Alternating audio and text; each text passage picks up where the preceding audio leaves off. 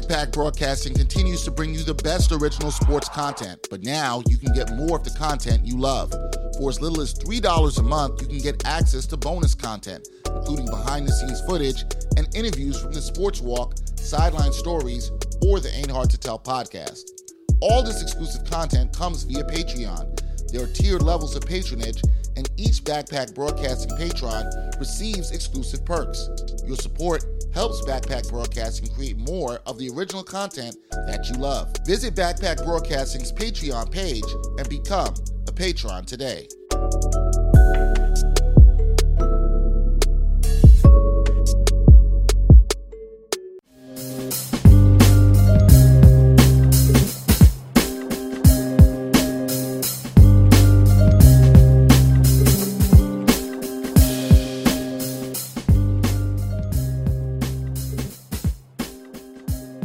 Ain't Hard to Tell podcast, episode 123. Dexter Henry, Brian Fonseca, still, being safe through the pandemic, as much as we can. We got some friends. No, we're not calling it the pandy. No, we are not doing that. We are not doing that. We got to be lighthearted in these times. That's not lighthearted. It's calling it the pandy. It's just whack. It's not lighthearted. It's whatever. I mean, I won't accept whack. You can say it's stupid. I'll accept stupid. It's not whack. I don't think it's whack. Folks, it's whack. Mirren found it funny in our group chat last night, so I don't know what, you assume that she was laughing with you about it, but she really was laughing at you about it. That's really what's going on. That's what the emojis told me. Okay. All right. We got chemistry, yo. What are we doing? Anyway, I'm not with the Short People's Alliance. Anyway, we got our friends. We got some friends here with us.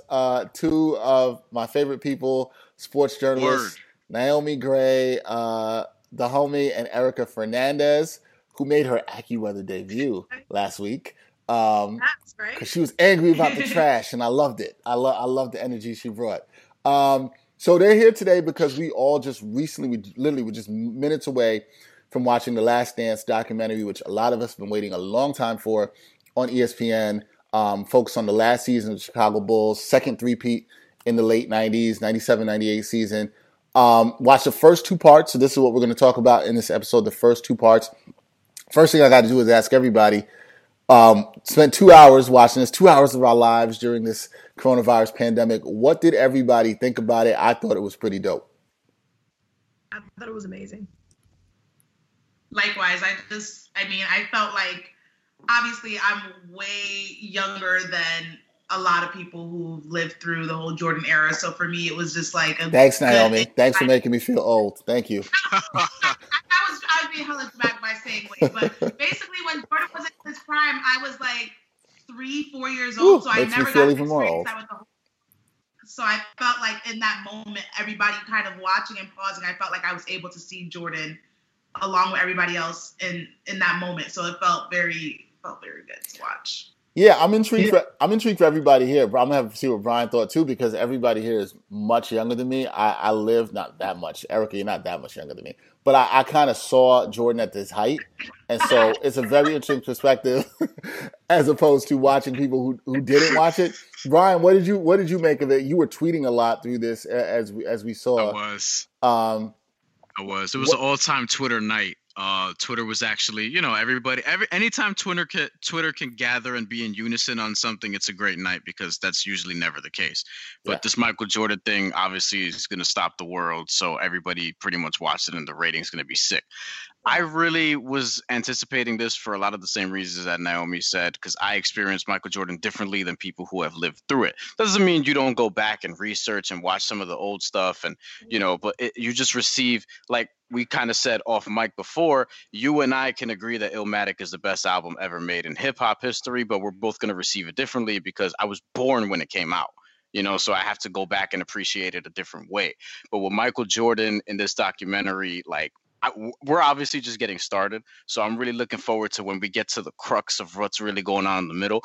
But you know me, I'm a big Scottie Pippen guy, and I was glad that, he starts to get his flowers in episode 2, and I was really excited about that because I think a lot of people, have to respect what he's done, and because I think he's one of the more underrated players ever. On a recent podcast we did, I called him probably the best defensive player I've ever seen, and this was my brother's favorite player, so this is why I was kind of up on Scottie and Michael Jordan at a young age. So watching all of that and him going back and forth with Jerry Krause and berating him in a way that a lot of us want to do to management sometimes.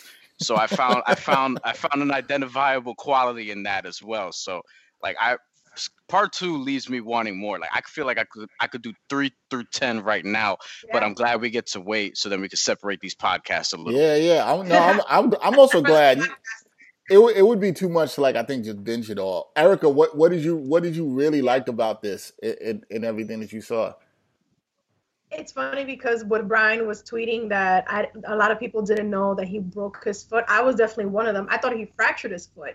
So when I'm sitting, I'm watching it, I'm like, wait, what? So I was stuck in that moment. And then I loved how they stuck to the music era. Like they were playing LL Cool J. Yes. I really was like, oh, thank God they're not playing the new age stuff like that most of us here aren't too big of fans of. That would have been weird. Yeah, exactly. But it was really great. I love how they edited. I love the intros. Like everyone's, of course, what's his face? Dennis Rodman was like, I'm here. Right. I'm ready to go. He could get away with that. Yeah, he's a household name. But it was funny that they used the edit of him in a wedding dress. I wasn't expecting that. Yeah, I remember when he did that. It's crazy time. Was there anything in the episode that shocked you? Because I was a little shocked at how hard Jordan and Pippen both went at Jerry Krause. Like Jerry Krause, rest in peace to him, looks coming out of this like a just evil Jabba the Hutt character. Like nobody was messing with him. People were just giving him, everything spicy. It's just like I was surprised. Like when Jordan made that comment to him about, do you take that pill for your shortness or weight loss? I was like, yo. Damn. Right. With a rim. Yeah, I'm sorry, with a rim for you. Yeah. Yeah, I was like, damn. Anything else that shocked anybody in watching this? Or any shocking moments for you? Was pretty much what you expected? I would say the salary part was definitely way shocking, and like everyone else who was his agent at the time. But I think he still carries himself into the humble. It's funny because I was listening in on my fiance was playing NBA 2K, so there's like this story feature that they have. I don't know anything about 2K, so you guys will probably tell me more about it. Don't get Brian started on this. Don't get Brian started, please. So Scottie was telling his trajectory. Like I went to the University of Central Arkansas. So I'm like, I just heard like 30 minutes ago. So I'm like, youngest of 12. I know that. I just heard it. So it's crazy that he still carries himself in such a manner, but I think that there's a lesson to be learned here that it's not just about the Jordans of the world. You also have to focus on the Scottie Pippens, that there's other people that elevate you to get to certain places in your life. We would love to hear you, Brian, except you have pulled out your microphone. Again, this happens once every episode. I don't know why that be... He moves too much. He moves too much. That's what happens. He just moves too much. Probably. Go ahead, Brian. Yeah, I'd be fidgety. Like when I go to sleep, I toss and turn a lot before I actually go to bed. But basically, yeah, I know that doesn't shock you at all. No. But what I noticed was a lot of, kind of what I expected, people learning certain things. But I was actually surprised at the number of people, like Erica sort of mentioned, that didn't know about Michael Jordan's broken foot. Now, I didn't know about that for a good portion of my life. I actually learned about this at some point in middle school, but I had just heard about it. And then I really learned about it because if you remember, Dex, because you probably had this game in NBA 2K11, it was very memorable because that was the game Michael Jordan came back. He was on the cover because he hasn't been in a video game in a while. So him signing up to agree to do that was such a big deal. And at that point, you get to play as Michael Jordan through all these career moments. One of the moments was this Celtics game. So it was the first time, because that made me go and watch it because I'd never seen it to that point. And I'm 16 years old at that time. So because the game came out in 2010. Yeah, so I'd be 16. So that was one thing, Scottie Pippen being an equipment manager before becoming obviously one of the best players to ever play. That's something that I knew that a lot of people on my timeline were saying that they didn't really know about. The stuff that I didn't really know about was what Erica touched on and what you touched on, Dex, is just the in-depth sort of what was going on inside i.e., Michael Jordan and Scottie Pippen versus Jerry Krause, and especially Scottie Pippen versus Jerry Krause to the level at which it was, because I knew they were at odds. I'd heard that stuff before, but in depth, like the Scottie Pippen berating him essentially, and kind of justifiably so. Given the state of his contract situation, like, to put in perspective, Scottie Pippen made more money from the Portland Trailblazers than he did the Chicago Bulls in his entire career. That's crazy. Yeah. It's crazy. That's crazy. Now, to be fair, to be not fair, I understand why Scottie signed the contract he did, based on where he came from, how poor he grew up, all his family members. I understood why he probably in 91. This is 3 years after his first contract. He's looking at this and saying, "Look, I got to get paid so I can help my family. I got 11 brothers and sisters." Like, I kind of get it. It was a bad deal. I wish he had bet on himself, but I understand why he took that money. Now, Jerry Krause just does not come across, and it's tough because he's dead. I know people don't want to speak ill, but he does not come across lovable in this. He does come across, what I can say to you is what I remember at the time. I was 15 years old. I remember there was all this talk about them breaking up the team, and then he said it was last season. A lot of people thought Krause was crazy. They thought they could at least win and go one more time and win another championship. I happen to believe they could have, had they not broken up the team. So I think it's really interesting as we get through this and we see how it was and how everything unfolds, like what the mood was like around that team, as they were trying to get that championship. We know they win it, but it's going to be really interesting to see as we go through this. So, I thought that was great. Naomi, was there anything that shocked you in the in this episode?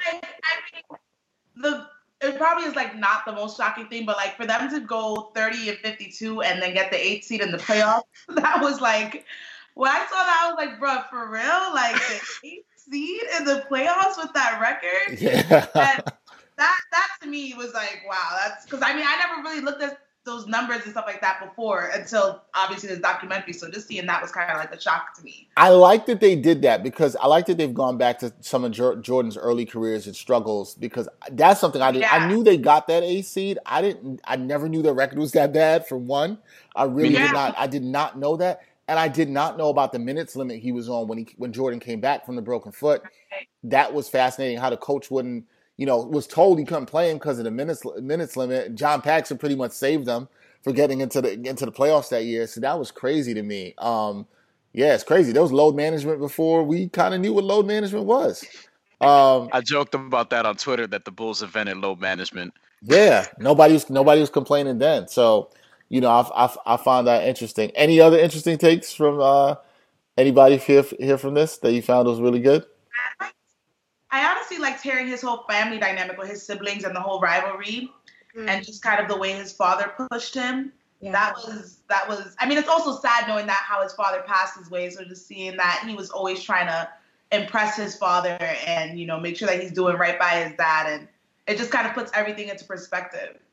Yeah. No, I would probably say, and I would probably add probably just 2 more things. One, Michael Jordan's mom, for her age, she like ain't no black people surprised here. We ain't surprised. Yeah. We ain't surprised. Yeah. But I thought she would be like, nope, not 78. Nope. You know what I mean?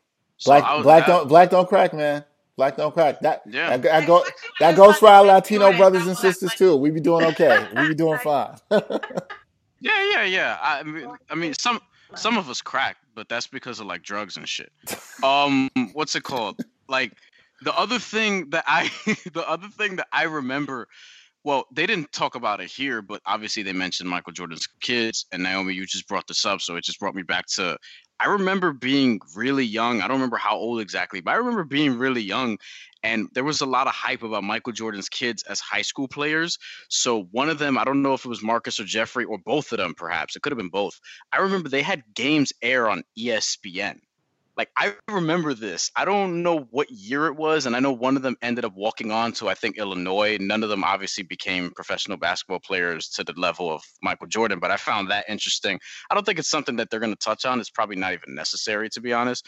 But that was weird because, that's something that I remember. I'd like to do some research and figure out. But that was like in the early 2000s. That had to be like 2003, 2005, sometime around that time. It wasn't It wasn't anything around this time that they're focusing on. So I feel like it might have been earlier than that. I felt like it might have been late 90s almost, or early 2000s. I don't know. I'll check. Yeah, I'll check. That will be interesting. Look, now I did like part 2 a lot because I thought it shined a lot of light on Pippen that even things I didn't know. I think I remember reading it that year. I remember, and you got to remember, it's a different world. So me as an NBA fan at 15, there's no NBA.com was like just starting, I think, and there's no Twitter, and you don't have access to all these writers. So you're only getting stuff when you were watching like Ahmad Rashad or NBA Inside stuff, or that was the kind of way you were getting your news. So to get some of these insiders who were around the team, that I find it very interesting, or people who had ties to the team, like Michael Wilbon, all these people who had ties to the team, I thought it was very interesting. I didn't know what Scotty's feelings. You look back at that and like, damn, Scotty was pissed. And I understand why he was pissed. And what I felt bad for him, we've talked a lot about this, all of us, about player empowerment. And he tried to hold out pretty much at the beginning of the season and not get surgery and the injury and all that stuff. And it could have hurt the team. It ended up working out. But he took a stand there, and I think I look back and it's like, I know Jordan called him selfish in that moment. And I kind of was like, no, I don't think he's really selfish here. I think. I felt the same exact way once I heard Jordan say that. I was like, not for nothing. I can understand why Jordan's saying he's selfish, but I'm just like, Scotty got the short end of the stick in the worst way possible. So for him to say, I'm never going to put on a Bulls jersey again, I'm going to hold out and do me, I feel him. He was completely undervalued. Super undervalued. Yeah, that's something I didn't know about. And on the court, you can't tell me he didn't deserve more. You can't say that. I wish, I don't know how you guys felt, and Eric, I ask you this, were you disappointed when Scotty had made that comment to the reporter, and then the next day at practice or whatever, they go to Jordan and they ask him about, hey, did you hear what Scotty said? I kind of wish Jordan had stood up for him there and said, yo, this man needs to be paid. He should finish his career in the Chicago Bulls uniform. I kind of wish he had stood up for him there. How did you feel about that? I completely agree with what you're saying, because I feel like I kept going back to the quote that Jordan kept, that they had released a couple of weeks ago, that I feel that a lot of people are, after this documentary, that y'all gonna end up hating me. And I said, yeah, this is the start of it, but you're still a household name. You're still going to be respected in the league and whatever, all your achievements. But as a person, you better defend me 100%. F the management. You hear him cursing him out in the bus. You're not even going to step up. So that to me is, I don't know. I understand that Jordan wasn't thrilled with Krause either, because he didn't like he's bringing back the team. But I thought it was this moment where he could have stood up for Scotty, where nobody had really advocated for Scotty. And I think one of the reporters said this, I think you guys heard this in there, and I'm glad they hit on this point. He arguably was, for a good 4 or 5 year stretch, the second best player in basketball. And he was making all the stats. What was he even making a year? Was it just over like 2 or 3 million? Like $3 million a year, basically. Just under $3 million a year. And he was like the second best player in basketball. 2 of those years without Jordan, 93-94 season, and most of the 94-95 season, he killed it. I think he was second to MVP in 93-94 when the Knicks went to the finals. He was amazing. So you could actually even argue when Pippen, the way he played when Jordan was out the league, actually elevated his game even more and showed how he could sort of carry a team by himself. And this man still was, 122nd in the league in salary? Like there were dudes who didn't play that well that got way more money than him throughout his career. Like I could just name names. And it's crazy. It's true. Yeah. Dex, because you could probably speak to this more, but was a product of Michael Jordan's lack of, I guess, defense for Scottie Pippen in that situation that we're talking about. Was that a product of maybe the times being different? Because now people are, more about doing their own thing, and in that regard, they're not really siding with management as much as they used to. You see what I'm saying? At that point in time is a little different. Is that product of that? I think it's a product of that, but I also think it's a product of, you have to look at it like this. And I think all of us here as minorities and some immigrant, products of immigrant, parents, I think a lot of times we heard things which is like, yo, don't mess up the bag. Like you got to get that bag and you got to hold on to it. And I think for a lot of, young black guys or Latino guys or whatever coming into any league, they didn't want to mess up the bag for the family. And I think if you are from where Michael Jordan's from too, and you've ascended to this height where you've got all this money and an incredible amount of fame. I mean, at that time, this dude is like the second most famous person probably behind like Michael Jackson or somebody, right? Like you've got all this incredible fame and you're like, yo, I'm not trying to mess this up. And I kind of don't blame Michael Jordan for that to some degree, because I think it would have been hard for any minority to have been in that position at that time. Like, I wish he had taken more of a stance, but he kind of was the first, if you think about it, he's the first megastar minority athlete that anybody has seen reach to that level of globalization at the time. You saw how the people were on him in Paris. You guys, you could see that. That's how much of a phenomenon he was. And no black person had ever been thrust into that spot. And I think it was a tough spot for him. Do I wish he could have done more? Yes. But I think the times, to get to your point, Brian, almost didn't empower him to do it. It's my thing where I think whether it's athletes or journalists like us, social media and being able to control your own platform has allowed us to be more empowered. It's allowed us to speak against things that we think are wrong or not right. And so we have grown up. Yeah, go ahead. It's interesting because I didn't really take, when Jordan said that, I didn't take that take as if he was kind of more so nervous about, I guess, upsetting somebody or speaking out against manager. I took it as the fact that, Jordan has that I want to win no matter what my mentality. Even when he was talking about the whole thing with taking the 9 pills with their weight 1B, and he was saying it matters how much the headache hurts or whatever. Like, it's all about winning. So I felt like with Scottie doing that, he felt like you was messing up the flow of us being successful. So I think that was his take on that. Because he even said it, like, right before that clip came, he was like, Scottie was being selfish. So he's seen it. So I think that was just things brewing up like, yo, this man is sitting out. He's doing everything. Well, we could be winning games right now, but instead he's trying to make this all about him. So I think that's where that kind of stems from when he said that comment. At least that's how I received it. But I could see it as well. Like, you don't want to speak out. And also when he said that comment, it was just the day after. So maybe he didn't process it. That's just me giving him the benefit of the doubt. But that's kind of how I received it. I seen it as like attention-driven comment, and you feeling like, Scottie's kind of being selfish and only think about himself. But in the whole realm of it, Jordan not standing up for him was him being selfish as well, and just only thinking about the team and thinking about winning. So. I think two things. Point. I think it's a great point, and I think two things can absolutely exist, right? Like, I think, I think Jordan definitely was focused on that team mindset, but I also feel like it was easier for Jordan to say that when he was making at that time, I think $30 million a year. So it's like, it's easy to say that where Scottie's well overproducing on his contract and he's not getting paid the way he is. I understand Scottie's frustration. Look, the great thing about that now, when we see leagues get stronger, is ain't nobody in the world signing a contract like that ever again. Like, that's not going to happen. And I'm happy that we're at a place where nobody's got to sign a Scottie Pippen contract. Like, I'm sad Scottie had to go through it for other people, but but this is why you like the things like the rookies getting their extensions after 4 years and they can really cash in, and that's the contract that can really set them for life no matter what happens. Like, I'm happy for all that.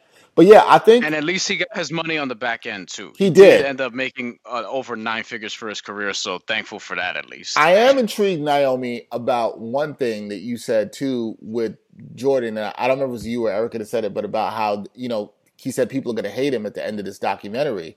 And I wonder how much of that is going to be because of things like this.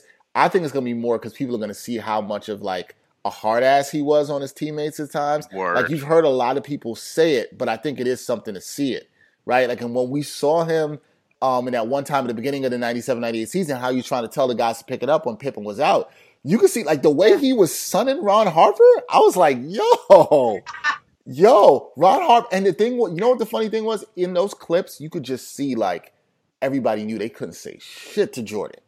It's like Jordan said something, and they were like, yeah, what you gonna say? It's funny that you're saying that, because as I'm watching that, it took me back to, unfortunately, when Kobe passed, because a lot of these stories were being told. So I'm just like, oh, my God, this was basically Jordan, Kobe. Obviously, we haven't heard too much about that with LeBron yet, but we might soon enough. But that's what I kept imagining, like Kobe telling people, come on, you got to put in the work. I'm going to take away your sneakers because you guys aren't working. I actually think that it's something that we need to see. We need to see that side of players more, because it's easy for us to just think like, oh, these are the go team guys. They're all bros. They'll zap it up. Like, we know the most successful teams are in practice hating each other, cussing each other's out. Like, I mean, I wasn't obviously a basketball player, but I was a cheerleader, and I remember how practices used to go down. And we out there, we'd be smiling and looking like we killing stuff together. But when it's all said and done, when frustrations are high, like the most talented athletes are the ones who get frustrated the most, especially when their team is carrying them down. So I'm not gonna be surprised. I'm hoping I don't watch this and hate Jordan at the end of this. But I don't think I'm gonna be surprised when I see him getting in people's asses. Like I was looking at those clips and I was like, yo, like that's real. That's what we need to see. We need to see the world. It's easy for us to have our own mind. To have our own emotion and our own image of the way we think Jordan is. So when we see him like that, it's like it removes him from what we're used to, especially us who, like I said, weren't able to watch him in that form during that time. Yeah, it's definitely intriguing to see. I know one thought I had. You brought up Kobe, Erica. It really hit me at one point watching this, and I was like, damn, Kobe can't see this. Because I think he would have been, because he was such a Jordan fan, he would have been thrilled to have watched all of this collection of footage. He really would have appreciated it. And it's kind of sad he didn't get to see it. And David Stern, too, rest in peace. You know, he was huge behind pushing this to be done by NBA Entertainment. So for him not to be able to see it, you know, the fruits of it, too, is kind of sad. But it's really dope they've been able to share this with the world so far. Now, looking ahead to part 2 and 3. 3 and 4, excuse me. I am really excited because Brian's going to love this because we all know Brian loves violence. When you see them going up against the Bad Boys Pistons. Now, I was really young watching that. So I cannot wait. It's a little bit before I started really watching basketball. Like my first memories of basketball really are 91. So that's when I really understood the game and watched it. But when I watched the 88, 89, 90 stuff, guys, seeing that is like the physicality. Woo! And people don't like to talk about it, so that's important. So Brian likes to talk about it. Yeah. Yo, apparently part 3 is going to be like, so we got obviously the Scottie Pippen introduction in depth in this episode. Apparently part 3 is going to be the Dennis Rodman introduction, at least from what I heard on Scott Van Pelt's show when they were just talking about it.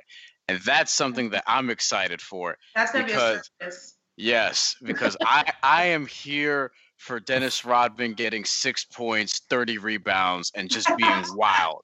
Like, I am so here for that. And just obviously we know about the dynamic, and there's going to be stuff that we know and how Dennis Rodman is, and his documentary came out not that long ago also, so it got into some of this. But there's going to be some stuff that we learn, and to hear MJ talk about him, because how often publicly does MJ get to talk about Dennis Rodman? Yeah, we didn't hear a lot about Dennis Rodman. Exactly. And I'm intrigued to see they're going to go back to Dennis Rodman on those Pistons teams before they had traded him to the Spurs. That's going to be really interesting. And getting to that, I'm excited to see my bad boy Pistons. If I have a favorite 80s basketball team to go back and watch, it is just, Isaiah Thomas and Rick Mahorn and Bill Laimbeer and just fucking everybody up. Yeah.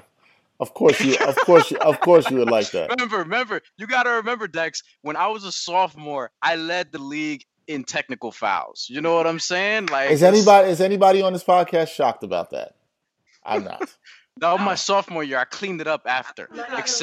Except, and I told you, one day we're going to get a high school teammate of mine up here to tell you the things that I was saying in our pregame sort of a huddle. You went to? I don't think I ever asked. You went to No, I went to Martin Luther. Oh, okay. Yeah. I didn't go to Grover Cleveland because my brother was like, you ain't going there. That shit is not safe. Wow. Somebody who listens to this podcast went to Grover Cleveland is like mad offended right now.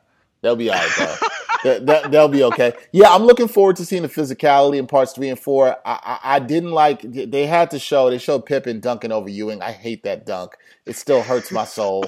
I feel a kind of way about it. I don't like it. Yeah. Still makes me feel a kind of way. That's a whole nother story. So everybody's excited for next week. For sure. Absolutely. Yeah. This is something that we needed. Like, I felt like this was really, as dramatic as it sounded, I just felt like it was really God working to make sure that they got this. No, for real. Done during this time. For everybody to be home, everybody had the time to talk about it, everybody to watch it at the same time. And it's like, people who are making documentaries in the future need to take notes at the way the production quality of this, right? Like it's amazing. Yeah. And apparently, according to the dude who I told you about, like he was on Bill Simmons' show and he, sort of saw this through. Apparently, the last few episodes aren't even done yet. They're still in production, trying to turn those around. So, which I don't think that surprises anybody here necessarily, because you kind of know how this goes when you're pushing something up. I mean, it was a little bit of a pain in the ass to even get them to move it 2 months up, because look, it's a documentary. Like what goes into that. But yeah. I had no clue it was an affiliation with Netflix, so that to me was a little bit. I was like, "What?" So so after I get this bag too. Yeah, so after it airs, I think after each of the first 2 parts air, it's up on Netflix. So I think like at midnight it'll be up on Netflix and you can go and watch it. So it's great, and it's great that it'll be up on Netflix for people, even younger generations. Future generations to come and see this. Like that, I'm always happy about that. Anytime people have access, I might rewatch both parts this week too. It's possible. It's possible I might do it too. I just love it. I wish more people did things on different eras of teams from the NBA. So, and this is, you got to remember, this is somebody who we even I grew up hating the Bulls. I hated the Bulls as a Knicks fan. I hated them. They crushed me. I respected Michael Jordan, but I hated the Bulls. I hated the Bulls. I hated Michael. I hated Scottie Pippen. I hated everything about that team. Like even when they played the intro music they were playing. Dun, dun, dun, dun, dun, dun. What? Yo, I was sitting there looking at my TV like, yo. Teenage Dexter returned. Yo, I'm telling you, one day we gotta get into a podcast about my Knicks fan. I'm a crazy Knicks fan. I was insane. Okay. And I didn't like the music. I didn't like Benny the Bull. I didn't like the United Center. I didn't like none of that. You sound like DMX when he was talking about Drake. I don't like his face. That's how I talk about people, so I get it. Yeah, I don't like any of that. That's like the angriest you ever hear me on this podcast. It's bringing back negative emotions. So that's it. All right, so everybody's looking forward to next week. Ladies, thank you for joining us to talk about this. I'm glad everybody enjoyed part 1 and 2. We'll be talking about more about this when we come back on A Hard to Tell podcast. New podcast alert. Life coaches Marguerite Pierce and Lindsay Jackson are bringing a rich blend of laughter, love, and wisdom to their podcast Necessity. The pod seeks to reestablish the basic tenets of self-love, self-confidence, goal accomplishment, and the ability to love life on your own terms. Necessity is available on all major podcast platforms, so grab a cup and listen up as 2 coaches are on a mission to shift perspective, one sip at a time.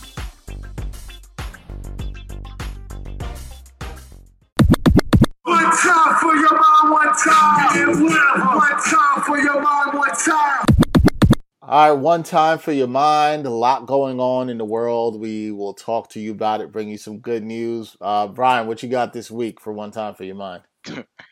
Maybe some good news, but maybe. Sometimes it's bad news. Yeah. Well, we'll classify this as interesting news. So I just saw this Variety story a little bit right before we started recording this. Oh, okay. I know where this is going. The headline was very interesting. Alex Rodriguez, Jennifer Lopez retained J.P. Morgan to raise money for Mets bid.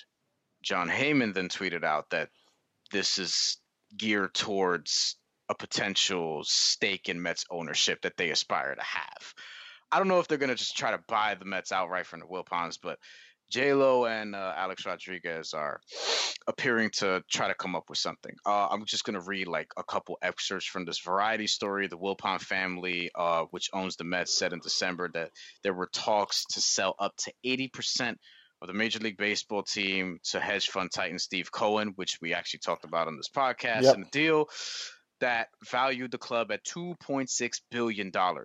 Under the terms of that proposed deal, the Wilpons would have maintained control of the franchise for 5 more years, which a lot of Met fans were not happy with. I was fine with it. It was a way for them to get out. This article notes that their combined net worth, them being A-Rod and J-Lo, is about $700 million, which, as we know, is not enough to necessarily get, a sports organization, which I think people have a hard time wrapping their heads around, because that is a lot of money. But then, the 1% of the 1% is different than just the 1%. But I don't know. Do you feel like there will be some eventual momentum here? Do you feel like they can potentially get a group together and do this? Because I really do think that, especially A-Rod, I could see where the ambition is. Yo, I want to own a team, especially in a league that he's had some ugly back and forths with publicly. So I'm sure he wants a seat at the table in one way or another. I mean, I think A-Rod's revitalization of his career and his image. First of all, I've always liked A-Rod. I've always been an Alex Rodriguez fan. I do not condone the cheating he did, which he obviously has apologized for. I still think he should be in the Hall of Fame. That's a whole nother thing. However, a couple things here. I think most Mets fans would agree with me on this. Most Mets fans want to see anybody own the team beside the Wilpons. And I'm not even throwing shade at the Wilpons. I'm just saying I think the time has run their course. They want an ownership group that's going to put money into the team, that's going to spend like a big market team. That's what they want to see. Number two important factor is the culture here, right? Which I'm really excited about. We can get a Latino owner. That is huge for the sport. Two. Who's the other one? Oh, you're talking about with J-Lo being J-Lo, yeah. But that's huge for the sport, which has a strong Latino representation in the sport. And to have a Latino owner, I think would be tremendous in the sport. I want to see it happen. So I'm rooting for it in multiple ways. We're starting to see more Latino managers, more Hispanic managers, which is really good.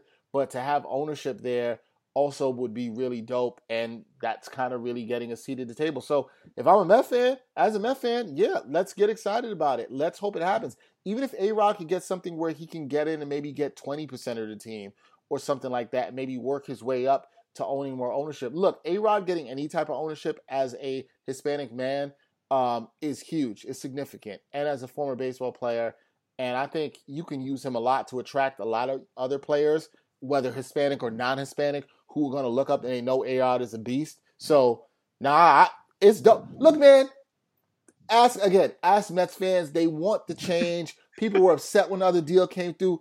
Brian, you know they want the change. This is hope. It's hope, man. It's hope. Yeah, and I would like to see. Obviously, I would echo all the same stuff. I would like to see it happen for those reasons as well. Even though some of my people have a weird relationship with both of those people that I just mentioned. But then again, who's really universally liked? I feel like if A-Rod and J-Lo were to eventually pull this off down the line, however long it could be, then they would be in favor of a lot of Met fans at that point. And at the end of the day, that's probably what would matter the most in this case scenario. And again, anything but the Wilpons at this point. But I would like to see it. I mean, look, if we have a shot at Hispanic ownership, that's probably the best shot right now, right? I can't really pinpoint to you where else. Like, is there somebody else on the horizon that I should really know about? Probably, but we don't know. So look, I don't know. I'll take it. It would be dope too if they could get some other, whether it's millionaires, multimillionaire Hispanics to get on board. Let's unite. Like like I said, and don't think it's insignificant even if they have a minority ownership. It does mean something in this case, absolutely whatsoever. So my one time for your mind this week, I didn't really have a lot or anything shocking to choose from. I guess it's kind of shocking. For a lot of people, when the time you listen to this podcast, the announcement has already come. And I guess the way I'll title this and start this off is the South. When I'm thinking about the South right now, I gotta do a face palm. Like, I will say this, and our friends from the South and everything. The South, as I will say, is a very interesting part of this country. Florida is an even more special place in this country for many reasons. But the reason I say that is the Georgia governor, along with some states, have plans to reopen business. Now, Georgia's going to reopen their businesses as early as Friday. Some other states have had similar plans. Georgia Republican Governor Brian Kemp announced Monday that certain businesses can reopen this week in a move that breaks from the majority of state leaders and defies the warnings of many public health officials. Kemp said that specifically fitness centers, which I'm still looking at like, who's going there? I even talked to my boy, a personal trainer, about that today. Like, who wants to go to the gym right now? No. Yeah. No. Bowling alleys, body art studios, barbers, no. No, come on, fam. Hair and nail salons, no. Like, a lot of women I've been talking to, they can't wait to get their hair or nails done again, but nah. But look, if you're staying home, you don't need that done. Yeah. Massage therapy businesses, like all the stuff where people are really close and touching you in proximity, Those kind of businesses can open as early as this Friday, April 24th.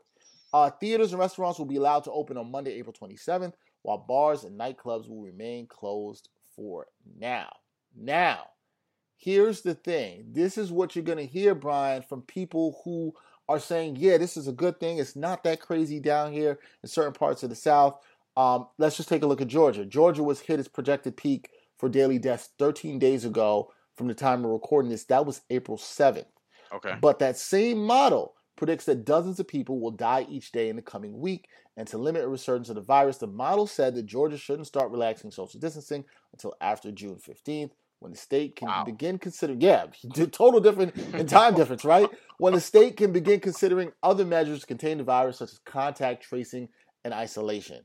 Now, this is, I think, is a major problem. I also want to add the Republican governors of Tennessee and South Carolina on Monday signaled similar phase reopenings. They didn't announce exactly when that's going to come. Also, over this past weekend, we saw Florida. I think that was in Jacksonville, actually. Special place, even within Florida. As our friend Maria Fischilla will tell you, they announced they were going to reopen their beaches. I think a lot of this is too crazy and too soon. A lot of this is coming from Republican governors where I think their base, as we've seen lately in this country, is really fired up and is taking to the streets just because they're angry and they feel like nobody should ever tell them what to do. I don't agree with those people on that, but they're just really angry, and I don't think what it is they were going to grandstand on this, and that's what they're going to do. However, I think these people are not caring about the people, and I think it's a huge mistake when you're looking at the states where there maybe haven't been as many cases or the cities where there haven't been as many cases and think that that can't change really quickly. It can, really quickly. And I don't understand why people won't listen to the experts. Brian, you heard what I just read, that model and the experts said that you should wait until after June 15th, right? When you can maybe start relaxing some of these social distancing. Why aren't y'all listening to the experts? Like, I don't understand that. Like, I'm annoyed by this. I don't know what's going on in the South, but y'all need to wake up. And sadly, I think they're not going to wake up till maybe there's another wave of this and more people start dying. And it's going to be sad that if they open up too early, because the worst thing that's going to be, Brian, I'll let you say your thoughts on this. The worst thing that you can happen is you relax these social distancing laws, and a week from now, you start having a whole bunch of deaths. Not going to look good. But it won't be the worst thing in the world if it's those people that sort of abide by Republican leadership, who really, really subscribe to that stuff. And the reason why I say that is not because they don't believe what we believe and it's a left-right thing, but I'm saying, look, some people just need to play with fire and get burned.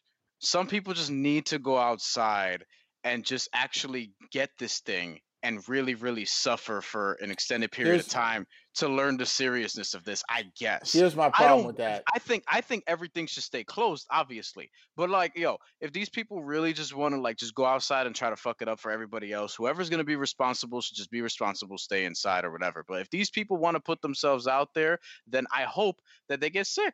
I hope that a lot of them get sick. Here's the problem. Here's the problem with all that.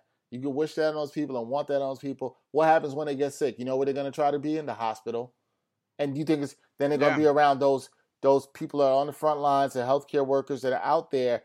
And I'd be looking at them like, oh, y'all, especially, and this goes to the people who are protesting. But they shouldn't be cared for, to be honest. Like, I saw some people joking about this on Twitter that they were saying, like, hey, they should make them sign a form where, like, oh, if I'm out here putting my life on the line, that I can't be hospitalized if I get the coronavirus. I mean, and I'm like, yo, they should honestly sign that. I'm not even trying to be funny. I understand what you're coming from. If you think this is still a hoax, if you think this is not legit, then go ahead. Yeah, go. And then when you get it, just go play Russian roulette if you want to, and you can go do that. But yeah, I know it sounds harsh to say. I'm not, and I think just to be clear, Brian's not saying that we don't care about these people as people or the human lives, but I do think there's something. But evidently, they don't care about healthcare workers. And I think there's something to be said if you're going out there and showing that you don't care about people, that it's the ridiculousness to expect the same level of care if you get sick. I think that is ridiculous, and I do think it's fair to some degree to be like, well, y'all ain't acting like y'all care about people, so you can't act like when your life is on the line that you want people to care about you. Like, not cool at all whatsoever. And like up here in New York, we're starting to see the numbers drop. The peak still a long way to came go recently, and and that's what I'm saying. It's still a long way to go. We're not even close to even thinking about that. And I hope that nobody fucking flies up here from over there in Florida or Georgia and fucks it up, because we're actually making some pretty decent progress. And then they come over here and give us a second wave. Like, that's what I don't want. I don't know how this is gonna affect those other places.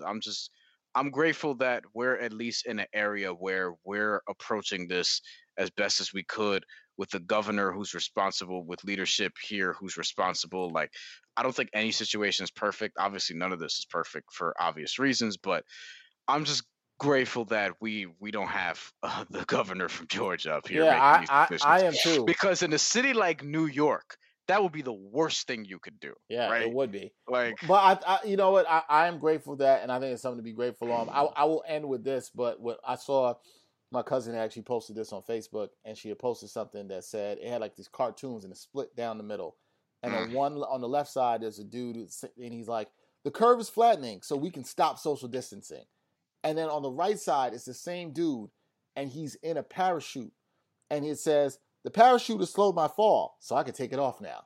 It's the same. It's literally a great example of the same stupid logic, that just because the curve is starting to flatten, that we can now ease up on what we're doing. As same logic as, hey, well, if you're in a parachute and it's slowing your fall, so now you can just take it off. Doesn't mean you're not going to fall hard and crash. And I think it's a really good analogy. Like, I understand. Like, it's just, just typical American ignorance, and everybody's just so like, you can't tell me what to do. I don't care that they want me to stay at home, and even 45 is obviously not helping, because he wants to reopen everything yesterday.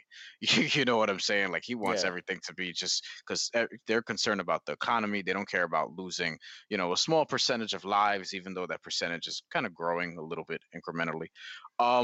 It's just everything again, this is just exposing everything that's sort of wrong with America, that a lot of us kind of knew already, or at least had the idea. Like, I don't know about a lot of us, but fair that some of us knew already, or had some idea about, that we're even learning more of now. So I mean, whatever, man. I mean, like, it's just, you just throw your hands up and be like, look, I'm just glad I'm not over there. Like, I mean, that's how I look at it. But like, it's rough up here for obvious reasons. But up here, what we're going to start to see in probably about a month from now are the results from what we're doing in social distancing and staying home in April. And the numbers are going to look a lot better. Not good, because there's still going to be people like lost and stuff like that, but it's going to look a lot better in May, and that's probably when you can get to the point where it's like, okay, maybe some point in June, maybe it's July, whenever it is, but then you could start theorizing what day is. But we're still so far removed from that. I don't know how places like Georgia and Florida are like, yeah, fuck it, open up beaches. Like, you know what I mean? Let's open up barbershops so everyone could start touching each other again. Like, nah, bro. Like, I've had the same barber since I was 8 years old. I ain't rushing to go back to him, but I hope he's doing well. I want to see him again when all this is over, not now. Right. Totally understand. Like, I'll grow an afro if I have to. You know what I mean? I'm not scared. I'm on my way there. All right. That's it for this episode 122 of the Ain't Hard to Tell podcast. Special thank you to our guest earlier in the program, Naomi Gray, Erica Fernandez, for talking two of my with favorites. us about The Last Dance. We will try to recap and talk about The Last Dance after every 2 parts are aired throughout this series. So for the next 5 weeks, we plan to do that. We have some other good stuff, some other great guests coming up along the way. We'll try to get some more player A versus player B. We're going to do that again. And Brian and I have another series we're going to try to unleash in the next couple of weeks that I think you guys will find really, really fun. All right, so that's it. You know what to do. You know how to find us, subscribe us, follow us on Twitter, Instagram. Subscribe to the podcast, share it with a friend, tell a friend, share a clip, tell Brian he doesn't need to be violent. Whatever it is you think that you need to do, that's what you can do. For Brian Fonseca, I'm Dexter Henry. Until next time, y'all. Peace.